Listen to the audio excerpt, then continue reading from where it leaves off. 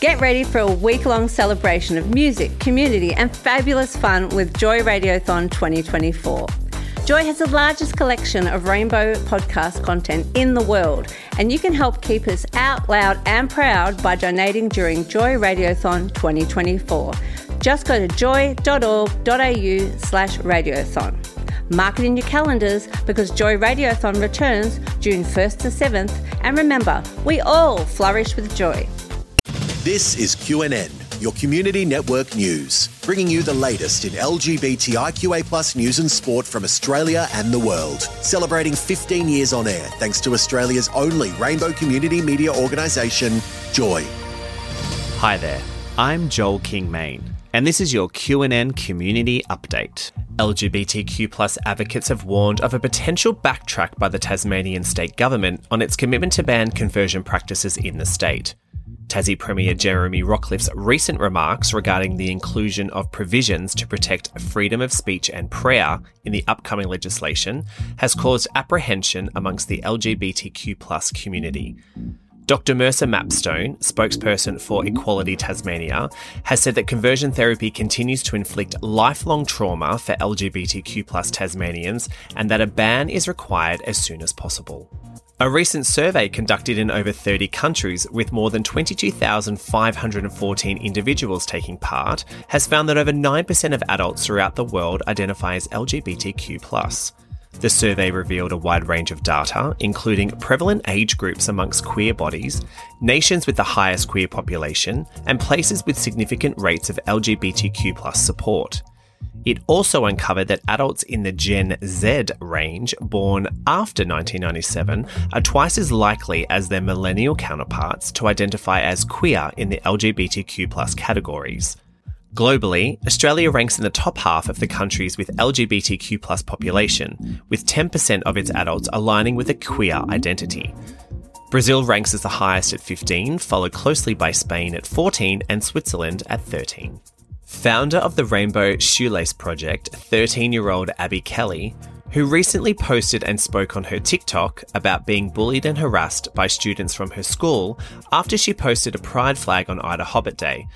The post caught the eye of Aussie pop star and gay icon Dannii Minogue. Minogue, who is a staunch LGBTQ+ ally, responded to Abby's post by saying, "Congratulations on being fearless. You are brave. I hope we are moving towards an anti-discrimination day where we are not seeing, feeling, or warding off discrimination." Abby started a campaign in March 2022 to encourage people to wear rainbow shoelaces to start conversations around bullying and harassment.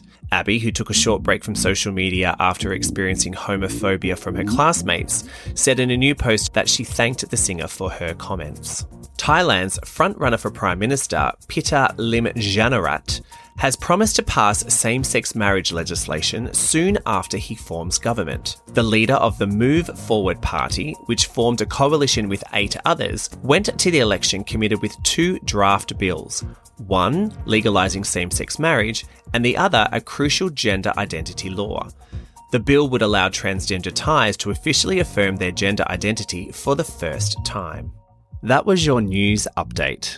Now to Jacqueline with your sports report. Australian Sailing and the Australian Sailing team is supporting Pride Month by incorporating colours from the Progress Pride flag into their logos across June. CEO Ben Houston says diversity and inclusion is one of the 6 strategic foundations of the Sailing 2023 strategic plan to ensure all Australians feel welcome at their local sailing club. In February this year, former Australian sailing squad athlete Amelia Catt was announced as one of the 16 Australian Institute of Sport Thrive with Pride ambassadors. Formula One team Alfa Romeo has published a tweet in support of the LGBTQIA+ community for Pride Month to their 1.4 million followers. The tweet shows an image of the racing car with the Progress Pride flag sticker and reads, "Flying the flag for respect, equality and rights for all." The hashtag #DriveItOut is being used, reminding commenters to provide a supportive and inclusive environment for all fans of Formula One online. The Big Sport Awards have been held tonight to recognise and celebrate the achievements of homegrown sporting heroes at grassroots and high performance level. There are numerous finalists supporting the LGBTQIA+ community across 19 award categories, including Christine Granger of Proud to Play, Southern Lights Ice Hockey, Lacrosse Victoria and Cardinia Shire Council. And Thursday sees the 8th annual AFL Pride game between the Sydney Swans and St Kilda for round 13. The Swans have introduced the HSBC Chant for Pride campaign. At three-quarter time, all fans will be encouraged to stand and chant for pride. The chant words were written by Rainbow Swan Dion Alexander and Shane Pascoe, with a video of the chant on the Swans website starring Rainbow Swan drag queen Joyce Manier alongside AFL and AFLW stars.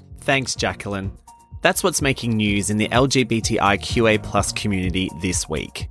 The QNN team will be back here next week, or you can find us wherever you get your podcasts. Just search for QNN. I'm Joel King-Main. QNN was recorded at Joy, a diverse sound for a diverse community. Tune in to Joy 94.9 FM in Melbourne, joy.org.au or via the Joy app. QNN is distributed across the Community Radio Network with thanks to the Community Broadcasting Association of Australia. This podcast was produced by Joy Media. You can support Joy's diverse sound and diverse community this June by donating to Joy Radiothon 2024. Go to joy.org.au/radiothon. And remember, we all flourish with joy.